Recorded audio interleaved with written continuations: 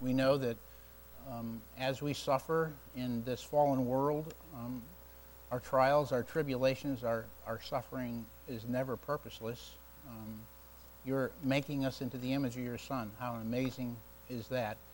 And then we get to display the glory of Christ as we trust in you and we walk in the fullness of the Spirit, even when things are hard.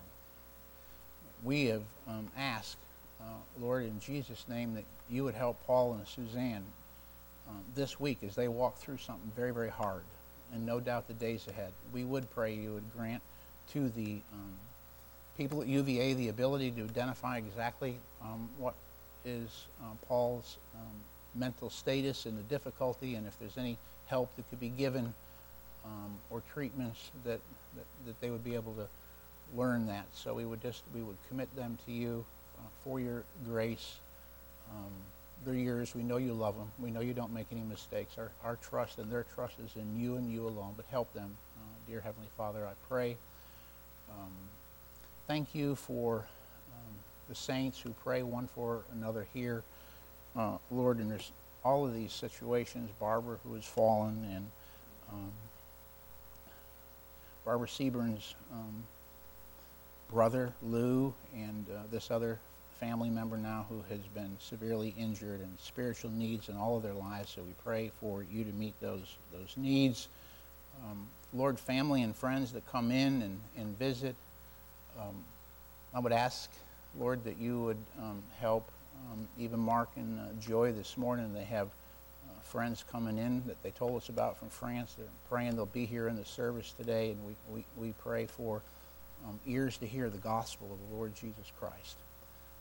So, Father, for all of these needs, for my little girl as she goes to the dentist, Lord, grant her the peace of God that passes all understanding. Give her a calmness of spirit and a confidence in you, and guide the hands of the oral surgeon.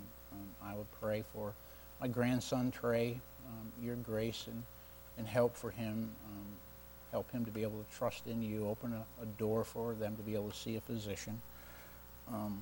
Lord, all of these needs, we're a needy people. Thank you for the body of Christ. And even as we open your word and look at that now, we ask for your blessing in Christ's name. Amen. You have a handout? We have been spending the summer looking at 4 spiritual disciplines that are essential for every believer in every season of life. And as soon as you are born again by the Spirit of God, if you are in a biblical, healthy church, they would begin discipling you, and immediately these 4 things would begin to be built into your life. And it's not like, well, after you've been saved for a couple of years and are making progress here, that you either check off the box and you don't need it. So we've been looking at them extensively. So we've looked at the need of Bible intake, as Don Whitney called it, or Clay the other night, such a powerful message. He called it abiding in Christ, John 15. We've looked at all that in detail, and then we move to the absolute essential nature of prayer, because prayer ultimately is your relationship with God. And so we've looked at all of these spiritual disciplines. The disciplines are for the purpose of godliness, and then we spent 1 week last week just looking at keeping a spiritual journal. This is not a prescriptive essential, that's why I didn't include it, but I wanted to put it in there because it's very helpful for you to maintain the long term and be successful at these disciplines of Bible intake and prayer. The believer cannot live without them. You remember, well, some of you will. Some of you will like, what are you talking about? If I say Popeye the Sailor Man, does that ring a bell with you? Can you sing that little ditty, Popeye the Sailor Man?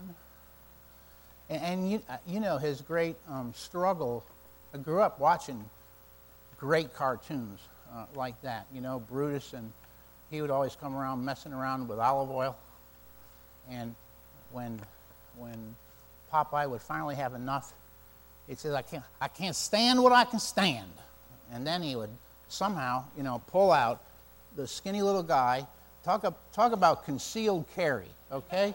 This guy was a skinny little guy, and he could always pull out a can of spinach. And you never saw that on him.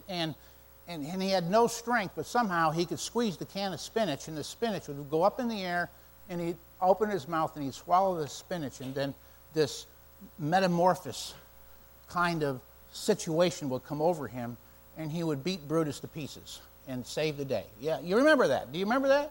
Yes.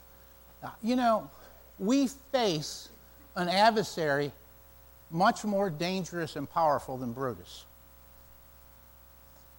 And yet we have been given this spiritual weapons. The weapons of our warfare are not carnal, like that cartoon. They're mighty through God to the pulling down of strongholds.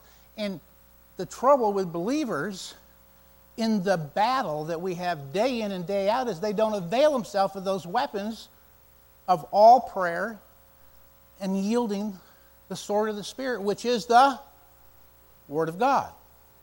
And so it's not a simple matter. It's an essential matter. And it's something that you must pursue continuously. So we've looked at that in depth. And now we're going to take the last two weeks is my design, 2 weeks this week and next week on number 3. 2 weeks be the second and third Sunday. So this one is what I'm going to call a spiritual discipline of church and body life. It's one of those things that is desperately needed and yet so often taken loosely. We look at church as something when it's convenient or when I can or when it works. And that is not the sense at all. And I know most of you are well-schooled and you have a good ecclesiology, and I can't do this in 2 weeks. I really would like to take a lesson like this and do it over 3 months. But we've looked at the church, and you have learned about the church before and its essential nature. So I've got some highlights here, but I want to talk about some specific applications to help you sort of push the reset button in this area. And so the absolute spiritual necessity of church and body life. Christ said he's building his church. It's God's plan for this age. You've heard Pastor Farrell say it so many times. There is no plan B. God doesn't have a plan B. There's only one plan, and we are it, the church of the living God. And he's building his church. And when that last soul comes in, the church is out of here. And so we are to center our lives and build our lives around the church. And you know how strongly I feel about family. I think that's been obvious to you through the years. And yet, in a very real sense, even marriage is temporal. And sometimes to be born again means that your mother or your father or your sister or your brother biologically will literally hate you. And Jesus made that clear. But because there's something greater than our physical family, and that's our spiritual family. Being in the body of Christ, of which Christ is the head, and we are the body. We're the building of God. And we can say with integrity, we have a heavenly Father that we can call to, Abba Father, like it says in Romans chapter 8. And we have brothers and sisters in Christ, and we are going to dwell together for all eternity in a relationship that never ends. Every human relationship is going to end. It's temporal. But we have a spiritual relationship that's going to go on forever and ever and ever. There is nothing more important than the church. And we are to be a part of it, and it was something that's that important. It's just absolutely essential that we build our lives around it. The church is the body of Christ, and Christ builds his church through his word. Therefore, when the church gathers, as much as possible, you gather as part of the church. It said in Matthew 16, you've heard this many times, but I have it there in your notes.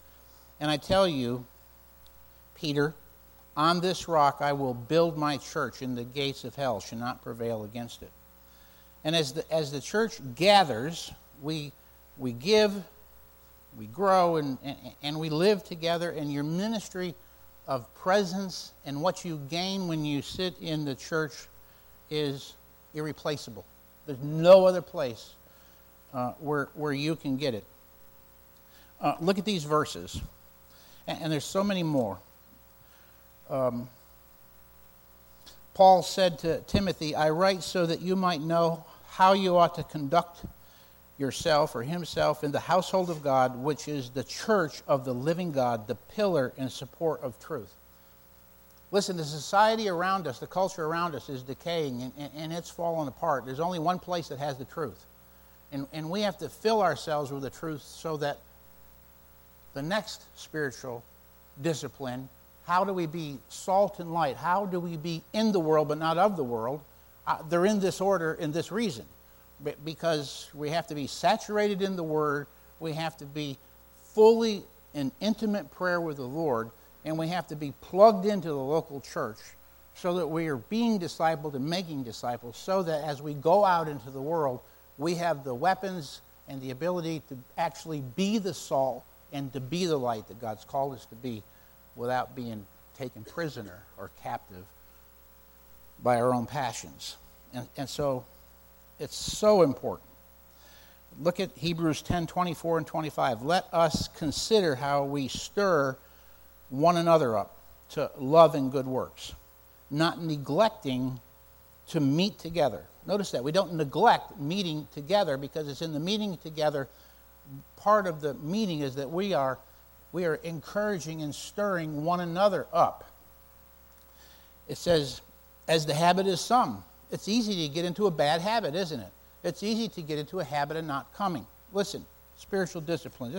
I saw this, so I printed it out. I think it's good to a point. You need to improve in one of these spiritual areas. Here's probably the problem. Here's yourself.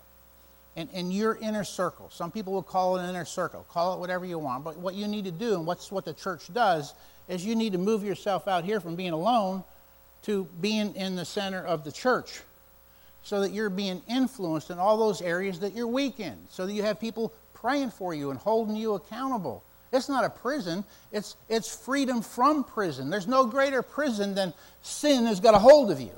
And there's no greater freedom than confessing that to a brother or a sister and saying, would you pray for me and help me work through this area so I can live in victory for Christ's glory. That's real freedom. And that's real grace, and that's what the church is designed for, so that we all are beginning to look like Jesus Christ. Does that make sense? But our tendency is to want to stay here. We want to stay isolated. We don't want to get too close one to another. We don't want to open up one to another. We need to take off the masks. Remember when we came back from the pandemic? We were over in the other building, and we took that whole 6 months practically, and we looked at disciples disciple. Remember that? Disciples disciple. What does it mean, disciple disciples? Who could give me a quick, what does it mean, disciples disciple? What did that, anyone want to throw that out there? How? That's it. If you're a disciple of Christ, you're a follower of Christ, and Christ told us to go get other followers and call them along. And so if you're sitting here and you call yourself a believer and you are regenerate, then there should be some way that you're hooked into the body and you're being discipled or you're discipling somebody else. It's a continual process. There's 100 ways we do that. We talked about all that, but it's a continual ongoing process as we connect tighter and tighter together and grow more and more in the grace and the knowledge of Christ. We go from a casual relationship. Somebody comes in the door, it's the first time. You introduce them. You hardly know anything about them. The next time you see them, You don't even remember their name. You're embarrassed. That's okay. They don't remember your name. So you introduce yourself again, and then you probably have some kind of system that, that you remember. You've heard mine. I got my little book that I write the name down in, and maybe put one note or two so that I can remember what they are, and you get to know somebody. I wish that everybody could just be Joseph and Mary, but they can't. So. I'm sorry, folks, but I saw you there. That was the first thing I think of. I've never had a hard time with your names for some reason. And a casual relationship in time, as you begin to spend time and you get to know more about those people, and they begin to open up, a casual relationship then moves to a friendship. Maybe only a casual friendship, but a friendship. And then eventually that moves into a real close relationship where you begin to share and you begin to pray with one another and be open with another. Listen, every single person here has besetting sins. May I say that? There is nobody sitting in here that doesn't have a besetting sin. If you don't have a besetting sin, I've got news for you. You're blind to it. Period. Okay? We all struggle. We're not saints, meaning we're saints that we no longer sin. No, we're saints, meaning we've been regenerated, we've been set apart by a holy God. His righteousness has been imputed to us, and we desire to grow in the grace and the knowledge and the truth of Christ. So I want to put off my sin, I want to put on righteousness, but I struggle, and so do you. And we all struggle in different areas and different ways, and we desperately, as the church, need one another. Amen? And it's essential. And so you have to make it a priority. How big of a priority? How big of a priority is church to you? It's not prescriptive. But I can tell you this. Once I got saved and got into my first healthy church, God did things over the next 45 years that I can't even believe. And you know what happened?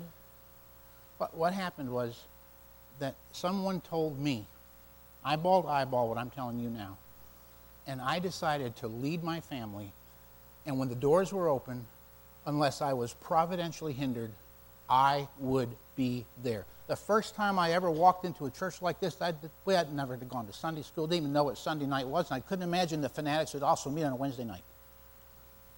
And I can remember making the trip and making the journey. But do you know every significant thing that has happened in my life or Judy's life has happened in the context of the local church? Everything. And that's going to be true with almost all people. This is where you're fed. This is where you grow. This is where people pour into your lives and you get a chance to pour into others' lives. There's no place like it. And so, yes, I'm a weirdo. I'd plan vacations around so I could be at church or the special conferences they were having. If there was a women's conference like we were coming up, you'd make sure you wouldn't do a vacation because you knew you need to have your wife and your daughter at the women's conference or the men's conference or whatever it was. And sure, you had to miss some things. I didn't do it out of legalism. I did it out of love for Christ and recognizing I desperately needed it. When I walked into that church on Cherry Street in Midland, Michigan in 1982, if you think that I could have even dreamed I'd be sitting here nearly 40 years later talking to you, none of us would have ever dreamed that. Is that right, Sherry? In fact, our little Sherry, listening to a message and sitting in a row, Sherry Scott, Judy Larry, at the invitation time, we all knew we'd been saved. She pulls on her mother's shoulder like little girls will do. Judy bends down and Sherry says, "Shouldn't we be baptized? Because we've been saved?" Judy does what any good wife would do, wanting to be under her husband's authority. She looks to me and she says, Sherry says, "Shouldn't we be baptized?" Now that weight's on my shoulders. And guess what we did? We went and got baptized as a family. Still remember when we did that. And that began a series of things in our life that have never stopped changing and never stopped blessing us. And you would have a similar story if you've been in church very long. And so push the reset button on the importance of church. It's not a casual thing. It's an enormously important thing. Your pastors, your elders, shepherds, they're grace gift to the church. You had that passage of Scripture preached to you many times. For the sake of time, I'm not going to open it today, but go home, if you would, and look at Ephesians 4:11 through 16, if you're not familiar with it. It talks about how God gives gifts to the church, and the pastors and the teachers are gifts to the church. They're gifted. 1 Timothy and Titus gives what the qualifications of the character qualities would be, but they're gifts to the church. And I know that sounds self-serving. I'm standing here as one of the elders at Timberlake Baptist Church, and it can sound self-serving, but I mean it with all humility. I have no idea why God would choose me, other than the fact that very clearly He has said He uses the base things of this world, the things that are not, that all of the glory would go to Him. And praise the Lord for that. That because of that, He uses clay pots and crack pots, and that fits me just perfectly. But nevertheless, an elder I am. And so I'm going to give an account for your soul. And you should take benefit of me. Look what it says here. There's some instructions for me and some instructions for you. You ought to take time and you ought to figure out how you can get to know at least one of your elders, if not all of them. Have a relationship where you feel comfortable, where you can talk with them, where you can bear your heart with them. Look what it says in 1 Peter. This is speaking to the elders. Therefore, I exhort the elders among you, as your fellow elder and witness of the sufferings of Christ, and partaker also of the glory that is to be revealed. Shepherd the flock of God, which is among you. Every elder is called to shepherd the flock of God. That's a picture. It's an analogy. You know what it means. We could go to the 23rd Psalm. It's my job, given by God, to lead, to feed, provide for, protect the sheep. It's what I'm called to do, and I'll give an account for it. How do I do that? Exercising oversight, not under compulsion. Two things there. I'm not to do it because I'm being made to do it. I'm to do it because I sense God's calling on my life. And I also do it gently and carefully. It's not the idea that I put sheep in a headlock and drag them along. It's the work of God. I'm simply the under-shepherd, and it's God's Spirit and God's Word that does the work. I just happen to be one of the people that He does it through. Look what it goes on to say. But voluntarily, according to the will of God, not for sordid gain. I can say with all integrity, I didn't get a raise when I left B&W to come to Timberlake Baptist Church. It wasn't for sordid gain. A little trivia. It's fine here. You know me. You're going to get it anyhow. Whether it is fine or not. Jim Brooks and I, used to pray together. We used to have such sweet fellowship together. Do you know that Jim and I worked at Babcock and Wilcox together? And we both had a desire to be in full-time ministry, but couldn't really figure out how the Lord could ever do that. And then there came a day when Jim and I were praying together, thanking the Lord for the amazing, miraculous things that not only put us both in the ministry in unbelievable ways, but actually had us in the same church, and even I would be a board member on the same board that he would be a missionary in. Absolutely amazing. Only God does things like that. We couldn't have come up with that in our minds. Amazing. Not for sordid gain. Neither Jim and I were looking for gain. We were looking for Christ. whatever he wanted. Perfectly? No, of course not. I don't do that perfectly today. I certainly didn't do that perfectly 35 or 40 years ago. But there was an eagerness, a desire. And yet I don't want to lord over people, though they're my responsibility, and I'm to live among you and be an example to you. I'm to be an example how to rejoice when good things happen and how to be faithful when bad things happen. I'm to be an example for you when I have a good day, and I'm to be an example to you when I have a bad day. That weighs heavily on me. I have bad days like you have bad days. I have good days like you have good days. And just like you, it seems like the bad days come faster than the good days. But there's supposed to be an example. And the only way you're going to see that example is if you draw close enough to me that you can see it in those times. Or the other elders. And so there's a two-way street there. You could go to Acts 20:28. It says basically the same thing as the charge is being given there in the book of Acts. Look at Hebrews 13, because this is touchy. Oftentimes we don't like to look at this, but it's very specific. First of all, remember your leaders. This is to you. It's the idea of remembering them in prayer, remembering their example, remembering what it is they face on a day-to-day basis. Remember your leaders, those who spoke to you the Word of God. Consider the outcome of their way of life. There it is. You're to look at them and their way of life and the way they live, and you're to learn by it. You're to imitate their faith. Look what it says in verse 17. It says you're to obey your leaders and submit to them, for they are keeping watch over your soul as those who will give an account. Let them do it with joy and not groaning, for that would be no advantage to you. So, I encourage you.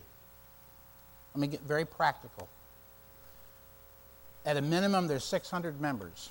At a maximum, there's 750. There's 5 elders. Take whatever number you want. That means there's somewhere between 120 and 150 people per elder. Like a shepherd, I try to watch over the flock, as do the other men.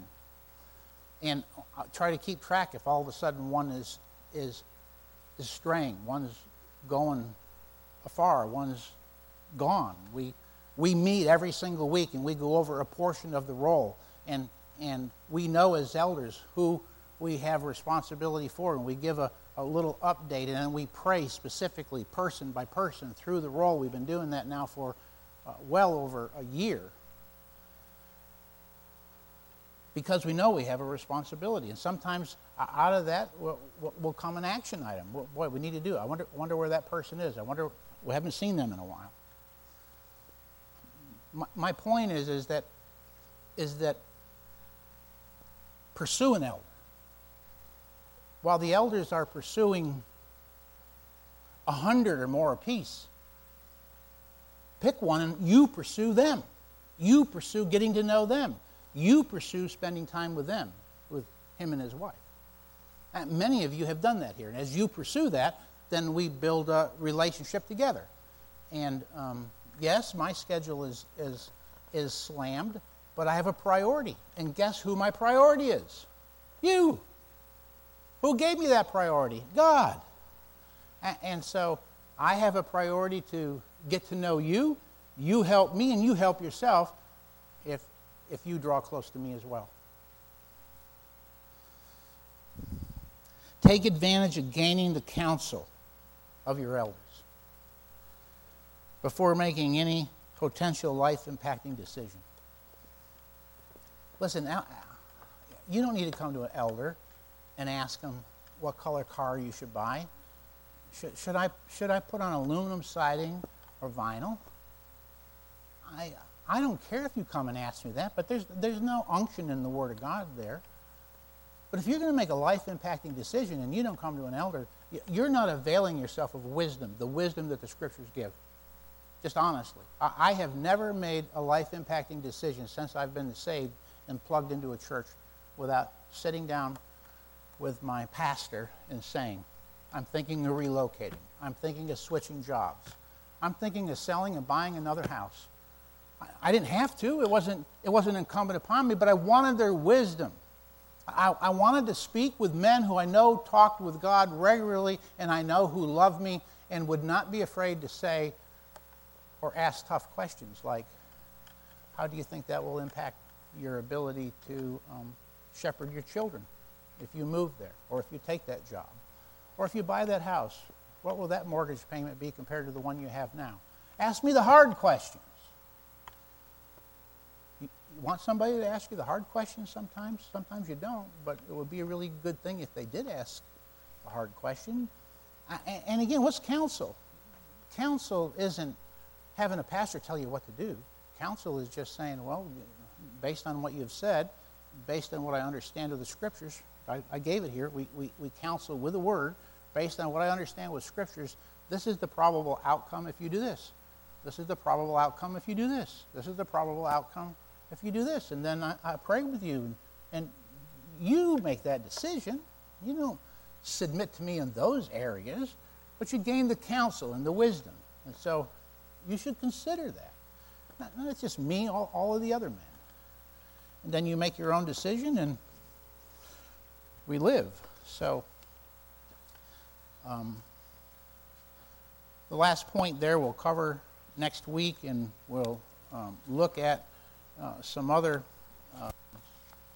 essentials. I plan to share with you maybe a little further thumbnail sketch of our life and its connection to the church. And if you would like to, you could be reasonably brief, like 3 minutes. You'd like to share an update on how you came to Christ or your life, we would love to hear that. You see, that would help us to get to know one another. If somebody were to share, well, this is how the Lord has worked in me, how I'm in this place or that place. And then that helps us to connect one to another. Do you see what I'm getting at? And so we'll offer you that opportunity next week as well. We'll look at this. Take a look at the reflection questions that I have down there and think those reflection questions through. And we're going to talk about your service in the church. Church isn't for spectators. It's not that you come here, we put a show on for you, and you go home and say, wow, that was great. That's not church at all. And so you're to be a participant in the church. How do you participate? And we're going to share with you some ways you might be able to tell how God has shaped you for ministry. So we'll see you tonight for the ice cream social, and Lord willing, next week. God bless you. You are dismissed.